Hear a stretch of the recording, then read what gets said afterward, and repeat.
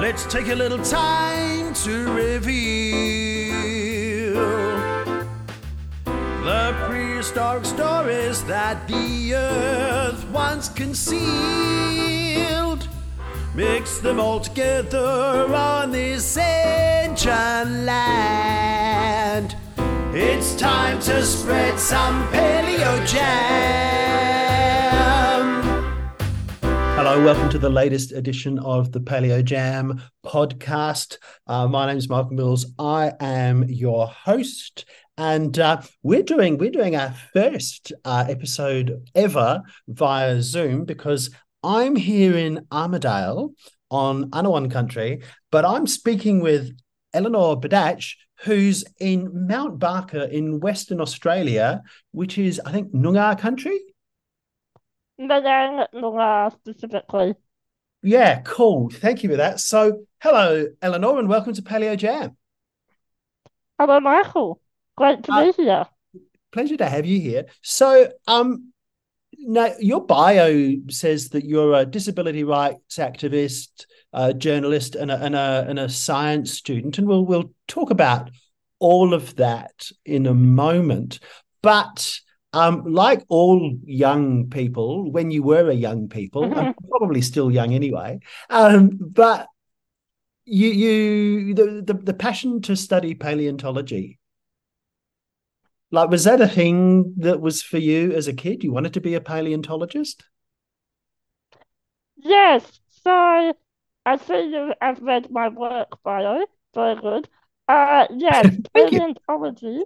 I have always been interested in and drawn to paleontology in particular among all the sciences and all the geosciences.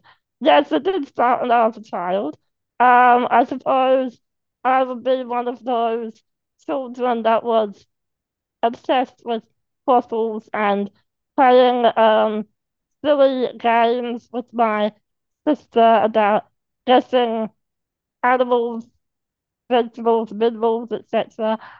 It wasn't dinosaurs for me What? often. So you People, weren't the well, dinosaur kid? I wasn't the dinosaur kid. I do very much like dinosaurs. I'm very interested in dinosaurs, especially today now that we know birds are dinosaurs. That's something that really excites me. But no, as a kid, it was actually prehistoric whales and dolphins that were my thing. I've always had a thing for what lives in the ocean and what lived in the ocean a really long time ago. Cool. Because you also, I was reading that you're like a strong interest in marine biology. Yes, yes, that's right. That's where the things that live in the ocean come into it. So I always loved paleontology, but I was really fond of the marine biology side of it. So the evolution of animals and the very small quantity of not animals that live in the ocean, but also the ocean processes what makes it an environment that things can live in. And they just think about it. All the pressure and the temperature and the tides and the energy. How does anything actually live in that? It's pretty cool when you think about it. Yeah, it Anyway, absolutely is. I um I started my interest started in the evolution of whales and dolphins when I was about 9 years old, and I became obsessed with wanting to learn everything about how they went from a large land predator that looked like a giant grey wolf or something, and ended up being whales and dolphins as we know them today. And I had this thing when I was a kid about one day finding the missing link between the two forms. Anyway, paleontology was the thing I wanted to do. That wasn't really very easy for me to do it with a disability. I have a physical disability. I live in a regional area. There weren't a lot of options. So instead, I actually did my degree in marine biology. That was actually like the next best thing to learning everything about the evolution of life in the ocean. Yeah. And I want to talk about that a bit in terms of the challenges, um, the having to deal with challenges and accessibility and barriers, because it's really hard if you're not having to confront or deal with those things Mm, to understand. And I remember when my mother was with us, I was struck when she needed to travel by a wheelchair. I suddenly became aware, because it became a personal thing, the challenges. I would go to pick her up to take her to the park, and the challenges of just navigating a footpath, or of taking her to a restaurant on Mother's Day that didn't have a lift, and we had to get her up the stairs. And it's only mm. and it struck me just at a personal level to what a privilege it is that I have, that I don't have to deal with that. So, because paleontology often involves field work and getting to It field. does. So and I want to ask you about, because there's a one of the articles you wrote about, there was a report that came out about um people working in the screen industry, movie industry, and Hmm. one of the things that you've written with your journalist hat on is I guess the challenges and the fear that people have of being a burden. Mm. It talks about it in that article, that one of the people that you spoke to had this fear that, oh, I have this issue now that means I'm in a wheelchair, so I and that can be such a barrier Yes, to people. So yes, so how have you dealt with some of these things along the way? yes. Well, my disability is genetic, so I was born with it.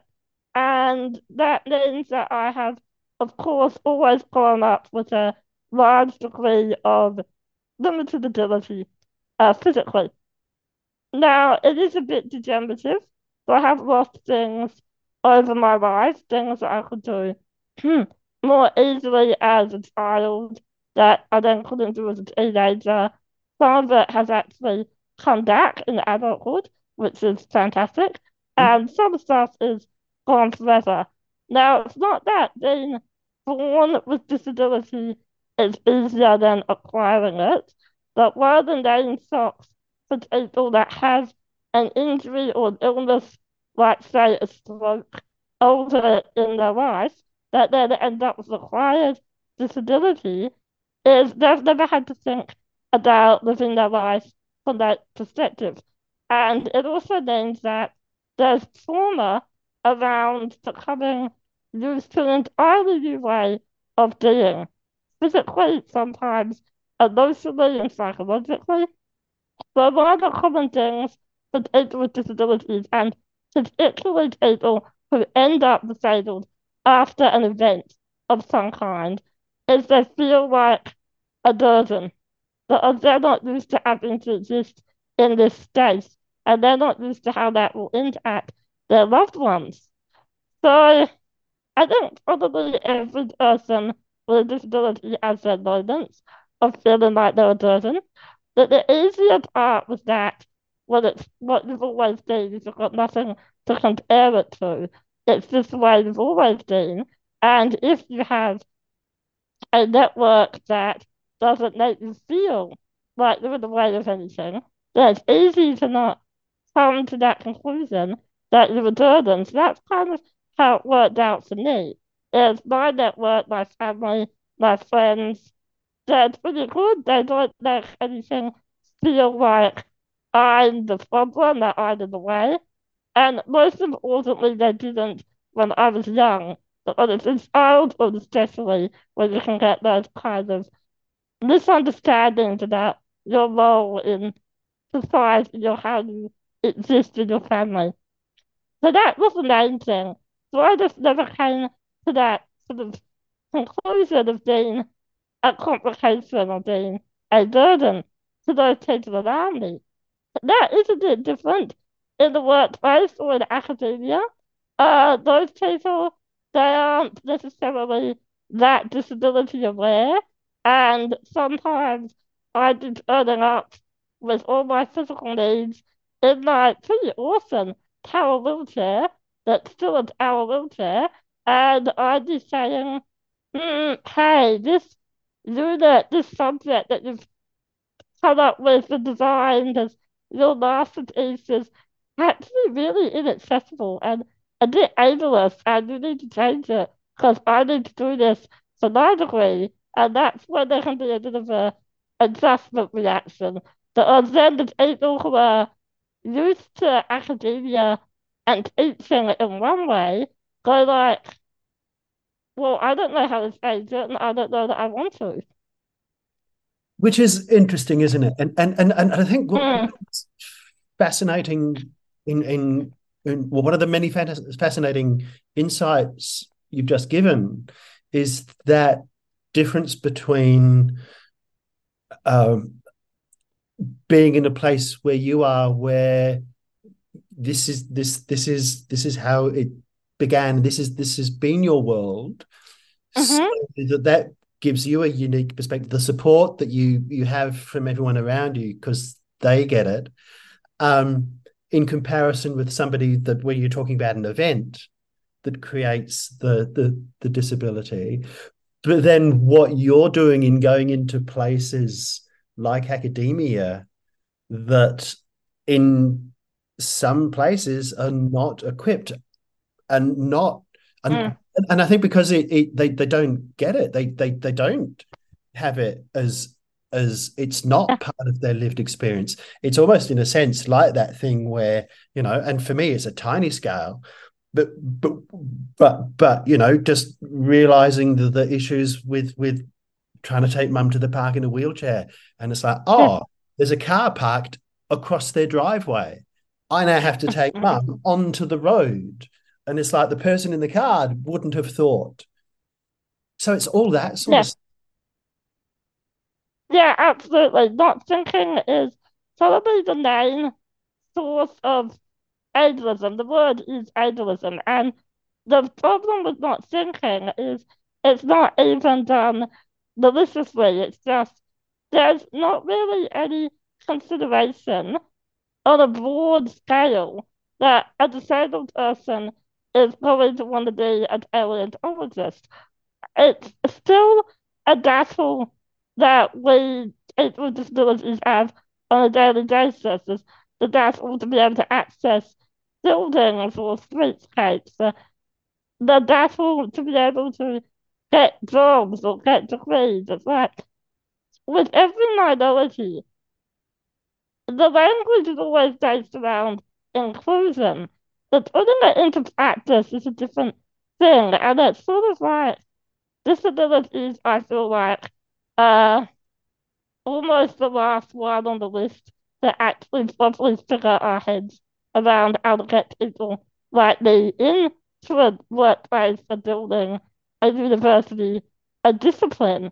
It starts out with the push to have women in the workforce and women to get degrees, and that was a struggle decades ago, and now there's still problems of women in paleontology and women in science that it improves over time. But in my lifetime, I've sort of noticed the attitude towards disability only starting to shift as an adult. So really, we're in the very early stages socially of actually thinking about how to include literally everyone in everything. It's interesting. All right, what I want to talk about now then, I want to Yes. talk about your paleontology stuff. One of my favorite things that in stalking you on social media, so I knew what I could ask about was the trip to Lightning Ridge and Mm, the you saying to your family, yeah, I want to travel thousands of kilometers to Lightning Ridge, which is not far from where I am here in New South Wales. And there's some paleontology stuff that I want to do. I mean, what was their reaction, and how did you and quite groundbreaking in what you did. What was the process? Okay, so it was interesting. First of all, my mum is an archaeologist by training, and she kind of always wishes she'd actually done paleontology when she was at uni. So she's a bit of a rock nerd herself, and she was actually reading about the yearly Lightning Ridge expeditions Mm-hmm. in the Australian Geographic when she mentioned it and showed it to me. And basically said, wouldn't it be great if we could go there? And we've been talking about planning a trip over east for a while, to go see some stuff in, yeah, New South Wales and Victoria. We want to go look at some of the heritage gardens that the Diggers Club has, as well as go into plants and nature and stuff. And the thing is, the reason it was such a big deal to plan is I can't really get on a plane and fly. I've never actually been on a plane. Anything I do to travel, I have to be able to drive to. And obviously driving from Western Australia to New South Wales is quite an undertaking. It's a long way to go. So yeah, it was sort of originally Mum's idea that I took her seriously and said, "Oh yes, let's do that. That sounds like a great thing to do.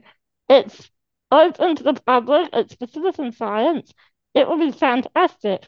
Now we just need to get a vehicle." So yeah, getting the vehicle, that was interesting. Obviously, I have a wheelchair accessible car, it's a van, but you can't live in it. And to get over from Western Australia to New South, you have to live in the vehicle because it's basically a week across Australia to get there. So that was the first hurdle, was finding a camper van that we could buy that wasn't too expensive.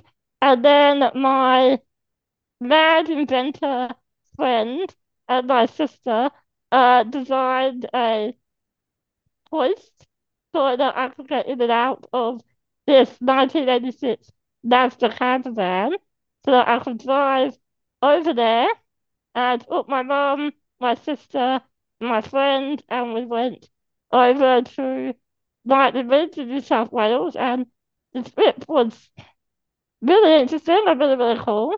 I mean, the driving part, I actually had the flu, so I didn't notice most of it. It kind of went off the haze. But once we got to Lightning Ridge, that's when it got really, really awesome. But Lightning Ridge is a desert itself. So accessing that was its own kind of challenge. But the really interesting thing about it was despite its ruggedness and its remoteness, it actually wasn't that inaccessible. It was so friendly. Everyone there was so welcoming. It was a really interesting experience.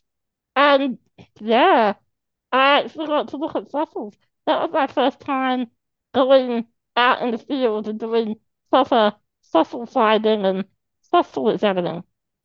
And that can be. I remember the first time that I went to a fossil site on Emu Bay in Kangaroo Island, where there are Mm-hmm. 500 million-year-old trilobites and Anomalocaris eyes and stuff that some of the team at University of New England work on. And that first time that you see a fossil or you crack open a fossil or however you get access to seeing the Mm. fossil is a remarkable thing, because you might be the first set of eyes that's looking at that thing that has looked at it since it was alive 500 million years ago, or the age of the stuff in Lightning Ridge. So when Yes, so you get there and you find that you're pretty good at identifying seashells. And what I really yes. love about the story, in lot there are lots of things to love about this story, is that firstly it's the you found out about this thing at Lightning Ridge and you've decided, well, we have to find a way to get there, and so you've Yeah. created the way to get there, which is something that will help other people in terms of the things that you've done to get there. But it's in getting there you find there's a particular skill set that you have that is really quite useful as a paleontologist. And Uh, it's I guess it's that focus on ability, isn't it? yeah, yeah, And definitely. and so in chatting with people like Dr. Phil Bell and Marissa Betts and that from the University of New England, Hmm. you're now studying paleontology. I am, yes, yes. And how I'm cool is doing. that? From the kid that wanted to do that was in love with prehistoric whales and dolphins, Yep. um, like challenging all of these barriers and possibilities and stuff. Whereas now you're actually doing paleontology at university, and so you're doing it because they do it online. Yes. Um, so what's your area of expertise? What are you studying? Tell us some cool stuff. Right. Cool stuff. Well, I am halfway to living my original childhood dream as much as I am a marine paleontologist. Well, I am on my way to being a marine paleontologist, more or less. It's just, it isn't sadly prehistoric whales or dolphins. I'm actually studying marine worms. I know that sounds quite close. There's a lot of worms in the ocean. There's not a lot of difference, is there? Yeah. There are no differences. All right, have you ever heard of a velvet worm? Okay, so tell us a little. So these are Cambrian velvet worms. They are velvet Um, worms, yeah. so what are you trying to what are you exploring with these Yeah, worms? with these worms. All right, so velvet worms, or other Hoffman's being their scientific name, are a living variety of worm. Except they've got legs. So they're worms with legs. Well, they're sort of legs. They're leg-like things. And these days, they're terrestrial, and they live exclusively on land in warm tropical areas, quite a few of them around Australia. But they're pretty tiny, and they tend to hang out in moist leaf litter, like in the floor of rainforests and so on. So you don't really know all that much about their modern form. But the fossil record shows that their overall body plan, they're long and they're wriggly, and they have um these little red things. This general shape has been around for about 500 million years. There are actually a lot of them around at the time, and Odocophilans are actually related quite closely to arthropods, all those cuttly insects, and also crustacea. And because I'm a marine biologist, so crustacea get a special mention. They're also related to tardigrades, which are those extremely cool nightcrawler animals that have the ability to absorb, well, sort of absorb DNA. They're Anyway, those crazy indestructible things that you can shoot out into space and they exactly. keep on going, aren't they? That's them, yeah, they can appearance in Star Trek even. So the velvet worm of the Cambrian era was different. They were exclusively marine. All life back then was marine. And they also had, nearly all of them, these external growths along the body, which we call sclerites. They're hard, mineralized traits. And beyond that, we actually don't know very much about them. So what I'm doing in my studies is I'm actually applying a statistical method called geometric morphometrics to the fossils of one species of Cambrian velvet worm called Macrodictyon silicon, and it's from China, and it's the only species of the genus Macrodictyon to have the complete body, including those squishy legs, preserved.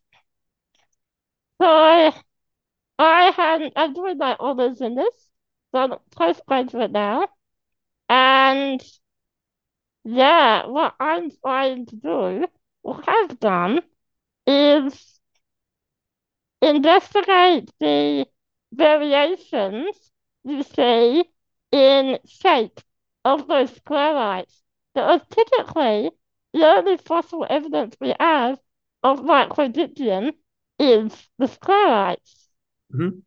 And that means that we actually don't really know anything about how they ate, how they grew, how they lived, if they moved around, if they were swimming around the water column or living on the seafloor. Now, Morphometrics isn't able to tell us that, but what it is able to do is tell us if those sclerites change in overall shape consistently. And also, I've used it to examine size for ontologies to check out how it is they grew and developed. That's very cool. That's very cool. So we've got a couple of minutes left. Um, uh, just where do you want to take this paleontology journey? What um because there are ultimately there are no limits when we smash through barriers and do things, are there? So what's your dream paleontological job? Ah, I dreamed Ellen Social Job. Yes, very interesting because obviously I work as a journalist, so in terms of employment, I'm currently set. What I want to do with paleontology right now is I want to stay research active. So others isn't the end. It was actually my first chance to do proper paleo. I did a couple of online units at UNA when I was still an undergrad doing marine science. But this has been my actual deep dive into the Cambrian oceans and into paleontology. So I plan to do a PhD next. The aim is to skip over my master's and just go straight into a doctorate. And my objective is to stay research active. The reason I ended up choosing morphometrics to do the statistics is it's something I can do on my laptop at home, so I can always do the units online. I do love field work. That is a difficult undertaking, and so as much as possible, I like to work in the area of computer analysis of fossils. It is easier. And morphometrics is something that could be applied to a variety of paleospecies. It usually gets used on dinosaurs and fact is usually for vertebrates with complex skeletons. Using it on squishy worms with simple external hard growth is not common. So I had to do quite a lot of work in explaining why I was doing it in the first place. But that is something that I can keep using going forward. And also, right now, I feel like with microdictyon, I've just sort of scratched the surface of their growth patterns. For example, I have found out that they didn't have any instars or larval stages. They just got bigger as they aged. Their ontology was isometric. That's a pretty good result. And I want to keep going and keep looking at this species, like EHD and other microdictyon species, and keep trying to figure out how they developed and how they got to where they are now. And after that, I'm not sure, but I'm pretty sure that I'm going to be using Morphometrics for a lot of different paleo questions over time. Once I feel I'm satisfied with the answers for the paleo microworlds. That is a brilliant note on which to get to the end of the recording of the podcast. Thank you so much. At some stage, Dr. Eleanor, I love the sound of that. Thank you for your time and sharing your story on Paleo Jam. It's time to spread some Paleo Jam.